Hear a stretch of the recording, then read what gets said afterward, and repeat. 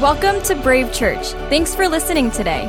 Regardless of what you believe, where you come from, or what questions you might have, you are welcome here. We're a multi-site church based in the Bay Area. You can get more information by going to brave.church. We hope this teaching helps you find and follow Jesus.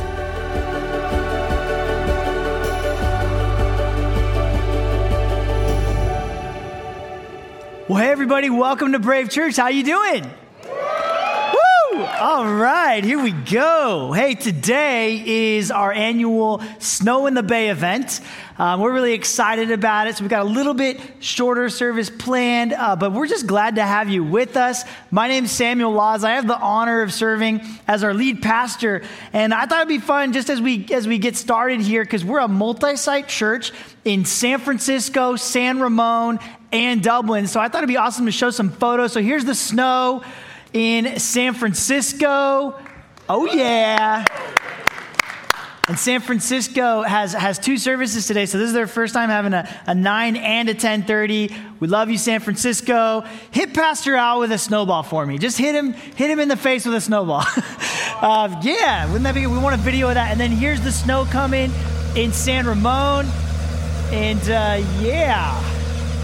Pastor Josh did not follow the instructions and got a little blasted. So there we go. And then, hey, let's show the snow in Dublin as well.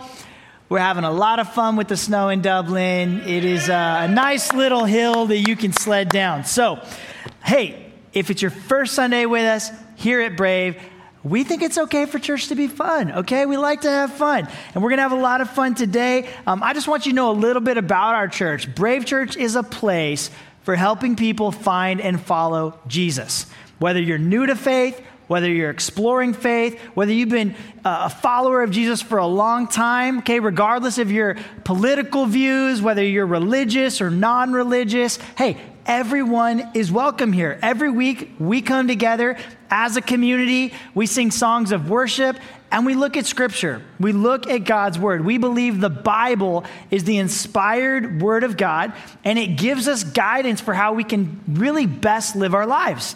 And so maybe that's not what you believe, and that's okay. Okay, my hope, though, is that if you keep coming back, you're going to experience the love of Jesus, but you're also going to see the wisdom of God's ways for yourself. And so during this month of December, we have been in a teaching series called Peace on Earth. And each week, we've been looking at a different enemy of peace. And so today, we're going to look at one of the biggest enemies of peace, and that is anger. Okay? If you don't have peace in your own life, in your own heart, then the peace that we pray for, the peace that we hope for, whether it be peace in the Middle East, peace in our country, like none of that's going to happen if it doesn't start with us. If it doesn't start with peace in our lives and peace in our families. And so anger is a huge deterrent from that, because you cannot be at peace and be angry. They can't happen at the same time. It used to be that people thought of anger as like there's two kinds of people, okay? People who get angry and people who don't. Kind of like Niners fans and Seahawks fans, right? Winners and losers. We all know, right? Okay, but that's the traditional view, that there's some personality types that just erupt in anger, their face gets red. Other people are just kind of more go with the flow. But that's not true. The truth is, everyone gets angry. We just express it in different ways. And anger is not good for you. It can literally increase the likelihood for heart disease, because anger results in the increased production of stress hormones called catecholamines. And these hormones, they increase your blood pressure. They play a role in the development of artery clogging, which over the course of many years can cause heart disease. And did you know within 2 hours of an angry outburst, the chances of a heart attack or stroke skyrocket? Okay, so anger is a problem, and it doesn't come out of nowhere, okay? It's not an original emotion. Some people aren't just born angry and other people aren't. The late pastor and author Tim Keller, he said this, in its uncorrupted origin, anger is actually a form of love. it's actually a form of love, because anger is love in motion, trying to protect something that you really care about. And so in many ways, anger can be right. Like when the delivery guy's speeding down the street and your kids are outside playing, you get angry. And it's normal to get angry about that because your children are in danger. When we look at problems in the world, when we look at the innocent lives that have been lost in Gaza or the Ukraine, those are good reasons to get angry. It's unbelievably horrible. But if we're honest, as much as there are right situations for our anger, most of our anger isn't connected to possible dangers for our children or the problems of the world, okay? Most of our anger is about other things. It's about misplaced loves. These are things that we love that don't love us back. Things that we're trying to protect, that we're trying to guard in our lives that we can't control. Okay, when we love some things too much, it triggers anger, and this is the kind of anger that hurts us. This is when we love control. This is when we love power. This is when we love money. This is anything that we love that is not good for us or good for the people around us. And this time of year is really unfair because there are so many things that already shorten our fuses. They cause us to be a little on edge, a little overprotective of things, right? And the next thing you know, you're angry and you don't want to be angry. You want to be joyful, right? You want to have peace. One of my favorite Christmas movies is Christmas Vacation. Any Christmas Vacation fan? Okay. I just think it's hilarious, but the older I am, the more I go, why did they let me watch that when I was a kid, right? Like that makes no sense. Like a lot of the jokes just went over my head. But really, if you think about it, this movie is about a guy named Clark Griswold, and it's played by Chevy Chase. And it's really just a movie of him like reacting in anger to all kinds of situations, right? Just getting really upset. And there's this one scene where he's talking to a family member. And he says, "Can I refill your eggnog for you? Can I get you something to eat? Can I drive you out to the middle of nowhere and leave you for dead?" Anybody thought that yet this holiday season? Okay, we can be real around here. Here's the deal. If we're not careful, when we're stressed out and our emotions are high during this holiday season, something's going to push us over the edge, and we're going to say something we regret, or we're going to do something we regret. And on the other side of those regretful words and actions, we're going to feel ashamed. We're going to be sad because anger feels good in the moment, but it leaves us feeling ashamed. Like scratching an itch, not realizing how deep you've been scratching. Maybe you've cut yourself. Next thing you know, there's going to be a scar. There's going to be something left over as a reminder of going too far. You don't want momentary stress to do long-term damage to your relationships this Christmas. Okay, so today's passage is going to give us two keys to dealing with anger, two things that we can all put into practice this week. We're going to be in James chapter 1, starting in verse 19, if you want to follow along. It says, "My dear brothers and sisters, take note of this. Everyone should be quick to listen, slow to speak, and slow to become angry. Because human anger does not produce the righteousness that God desires. Therefore, get rid of all moral filth and the evil that is so prevalent, and humbly accept the word planted in you, which can save you." The first key to dealing with anger is, number one, be quick to listen. Be quick to listen. If you struggle with anger, one of the best things you can do is be quick to listen. Because anger wants to be heard, right? Anger wants to get its 2 cents in. And all this does is add fuel to the fire. I saw a meme yesterday, a friend posted, and it said, if someone tries to tell me to take it down a notch, that guarantees an increase of 5 notches because I will not be denotched. Know anybody like that? The smartest thing you can do when you're angry isn't kick it up a notch. That's not going to help, okay? It's to stop talking. But that's not what we do when we're seeing red. We want to get our words in. What if you didn't, though? What if you tried a new approach? How's that working out for you? What if you just stop talking?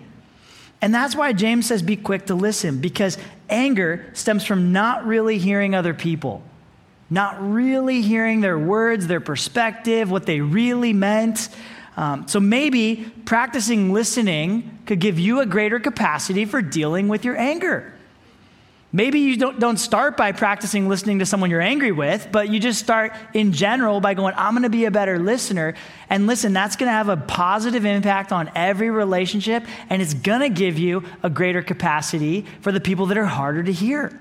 According to James, being ready to listen is an opposite action to anger. Angry speech in the ancient Jewish culture and non-Jewish culture, angry speech was a sign that someone lacks wisdom.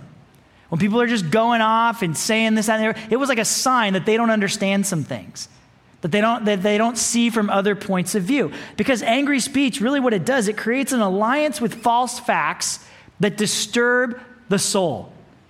The more you feel something, and the more you say it out loud, the more you believe it's true, even if it's not. Because feelings equal facts to most people. So one of the solutions, if you want to give your temper less power, isn't to try really hard not to be angry. It's try really hard to listen well. And I know that this isn't complicated, right? Elementary kids can understand this point. Be quick to listen, right? But just because something's simple, don't miss how hard it is. Don't miss how important it is. If you hear this and you do nothing, you get nothing out of it.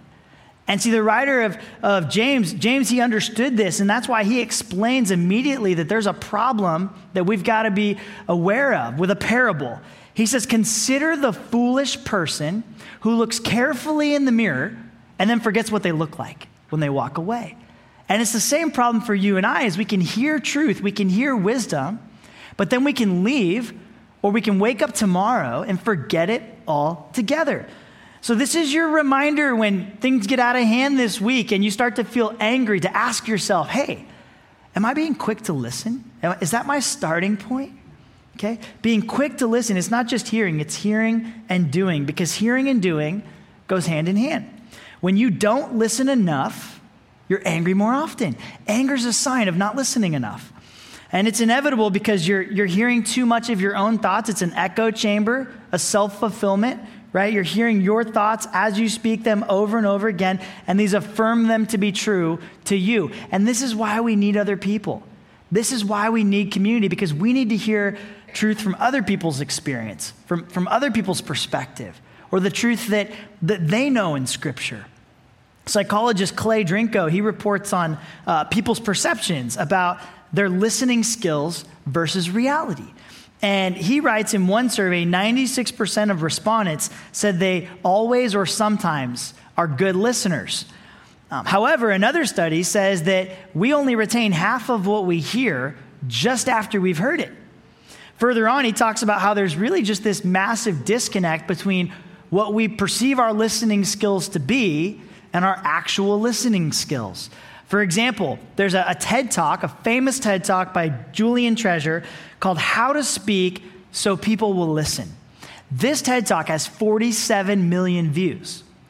This same person also did another TED Talk called 5 Ways to Listen Better. That one has less than 10 million views. Because in general, we're more interested in being heard than hearing. This is how people are, and that's a problem. So we often spend our listening time thinking about what we're going to say next. Or just listening, but not really listening at all. Just kind of tuning people out. When Marcy and I, my wife, when we first got married, I talked a lot, and she was kind of surprised. She's like, I've never lived with a guy who talks so much. And I said, well, I'm a communicator. This is what I do. And then guess what? She started tuning me out. And I didn't know you could just tune people out like that, and I was kind of bothered by it. Turns out it's not that hard. Hopefully you guys aren't tuning me out yet, okay? But I had to learn to listen. I had to be a better listener, and deep listening takes work. It's immersive, it requires a lot of energy, and it's a very loving thing to do. One of the most loving things you can do for someone is to listen to them deeply and understand. Even if you don't agree. When you understand someone's perspective, it just gives you more empathy and more grace. All your focus has to be on the other person. You can't think about yourself. And you're listening and you're looking for body language and you're looking for words and you're going, what are the words behind these words? What are they really trying to say? And when people don't do this, when we don't listen to one another, that's when misunderstandings happen, missing each other's heart, and anger is a lot more likely to take place because we just aren't seeing eye to eye. There's a story about a preacher who went to Africa, and he was speaking at a seminary there, and he was just really amazed by how attentive the students were. And so he went to lunch afterwards with the dean, and the dean asked him, he said, hey, what was it like speaking here versus speaking in the U.S.? And he said, well, it was great. They really paid attention. They're very kind, very polite. And so then he said, well, there's something that describes what you experienced. In Africa, we have a proverb for everything, and we even have one for that. And he goes, what do you mean? He said, well, in Africa, we say that when you see two Africans talking, you see one person speaking and one person listening. And in America, you see one person speaking and one person waiting to speak. In Africa, we listen. I mean, imagine what it would do for our relationships if we just got better and more committed to being quick to listen before we speak. Now, the second key to dealing with anger, and this goes hand in hand, number 2, be slow to speak. Be slow to speak. The idea here is that if you're quick to listen and you're slow to speak, your words aren't just going to be grounded in your impulses, your opinions, your feelings, your offenses. No. Like when you're slow to speak and quick to listen, if you do both of these things, your words will carry weight because they've gained the mind of God, because they've been filtered by truth. They've been filtered by the Spirit. And these are the kinds of words that become wise. They can bring healing. They can create peace. They're helpful. They're restorative. They're redemptive. Your words have a direction. They're going somewhere. If your words are giving life, they're going to be constructive. They're going to give hope. They're going to be encouraging. I'm not saying that you're always a glass half full person. I'm not saying that you're always positive. But if you think about your words in the moments that they matter, where are they leading? What are they creating? What are they building? Are they giving hope? They could be words of wisdom, instruction, correction, all of these things. But when your words are going in the direction of death in relationships, death in your marriage, death in your family, when your words are consistently going in that direction, they look like anger, they look like gossip, they look like jealousy, they look divisive, they look like judgment, they look like condemnation. And so, what direction are your words headed? If you're quick to listen and slow to speak, they're going to move more in the direction of love. Love for yourself and love for others. There's a story by a lawyer and a New York Times bestseller. His name is Bob Goff, and I read it like a year ago. And it just really stood out to me. I love this story. He talks about how when his kids were little, that he would always come home with piñatas, like any excuse he had, not just birthdays. Sometimes he'd bring home a piñata just because it's Saturday. And so he'd come home with these unicorns and zebras and, all these different shapes and stuff. And the next thing you know, they're cracking it open, running through the grass, hunting for starbursts. And their family, they just had so much fun. But then he shares this profound insight that the more opportunities we have as adults to blow it, the more other people's responses remind us of piñatas. Okay? Because when people erupt into fits of rage or surprise us with tenderness when we know they've been hurt, we get to see what's inside them. We get to see what pours out when they break. We see what they're made of. Now, hopefully it's not with a baseball bat, but at some point in life, you're going to be broken. At some point in life, it happens to all of us because we are all broken people. And so we're all a little broken, and when we make mistakes, we see how people respond to us. At some point, somebody's going to get really close to you. They're going to have your heart, and they're going to let you down in some way or another, and it's going to hurt. And when this happens, you're either going to explode in anger or show a steady stream of love. Like a piñata, something's going to pour out of you. So the question for all of us today is, what pours out? I'll never forget the birth of our third child. And not for reasons that I would have thought, okay? Not all for reasons that I'm proud of. It was May 26th, and Marcy was about a week from her due date, and I was scheduled to have my second COVID vaccine. Now, my first COVID vaccine, I had no reaction. I was good. You guys see where this is headed? So 1:30 in the morning, she's having contractions. We're headed to the hospital. I call the hospital. They're in Walnut Creek. I said, hey, we're on our way. They said, hey, we don't have any room for you. I said, I'm not delivering this baby. They said, no, we're going to redirect you. I said, no, we're going there. Like, this is where we had our first two. We know the drill. They said, no, you can't come here. I said, what happens if I do? They said, no, you're being redirected. So then by the time we got to the other hospital in Oakland, somebody must have given them a heads up because they pulled me aside. Listen, guys, it's late at night. I'm tired. Did I mention I had my second COVID vaccine? Right? So then next thing you know, it's worse. Like, we're in a waiting room and Marcy's contracting. It's really intense. We're getting closer and I feel like I'm dying. So she's asking for medicine. I'm asking for medicine. They won't give me any medicine because I'm not in labor. I'm not a patient, right? But then I tell the nurses, like, hey, I have my second COVID vaccine and I'm really sick. And they said, well, they had some compassion for me. They gave me a pillow. They gave me a blanket. Just enough rope to hang myself. The next thing you know, I'm dead asleep. I wake up and we're past the point where I could go get her some food and she could eat. And so we fought about that. That was not good. We got through the birth and then, like, I didn't put the car seat in right. There's all these things we're fighting about, right? And really what happened is what was meant to be a beautiful, perfect, amazing day, other than the pain of labor, was not. Okay? She couldn't understand why I would get my COVID vaccine on that day. I couldn't understand why she couldn't understand that I didn't know she was going to have the baby that day. Right? Like she couldn't understand why I wasn't the perfect, amazing super dad I was at our first two births. I couldn't understand why she didn't get that I was dying, right? I thought I was going to die. Okay, the whole thing was a mess. And, we've worked through it. It's been a few years. But I look back on that, right? And I'm just like, this is not how these days are supposed to be. Here's the deal. Anger can take away from even the best days that are meant to bring the most joy. Anger can ruin a holiday. It can ruin a birthday.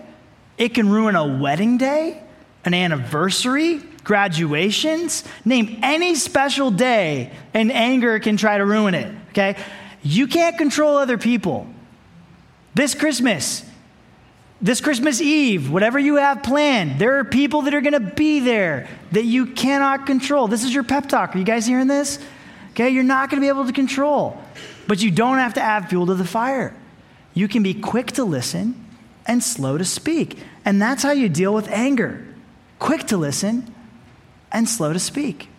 So when you get hit by something, love pours out. We're going to be outside playing in the snow after this. And you might get hit in the face with a snowball by some kid you don't know. Be slow to speak, right? Somebody might cut you in line. You might be upset about how the lines work. Be slow to speak. Quick to listen, slow to speak, and fast to read. Because the instructions were all on the Eventbrite. We're going to pray. If you bow your heads and join me. God, I pray that we would be filled with your love.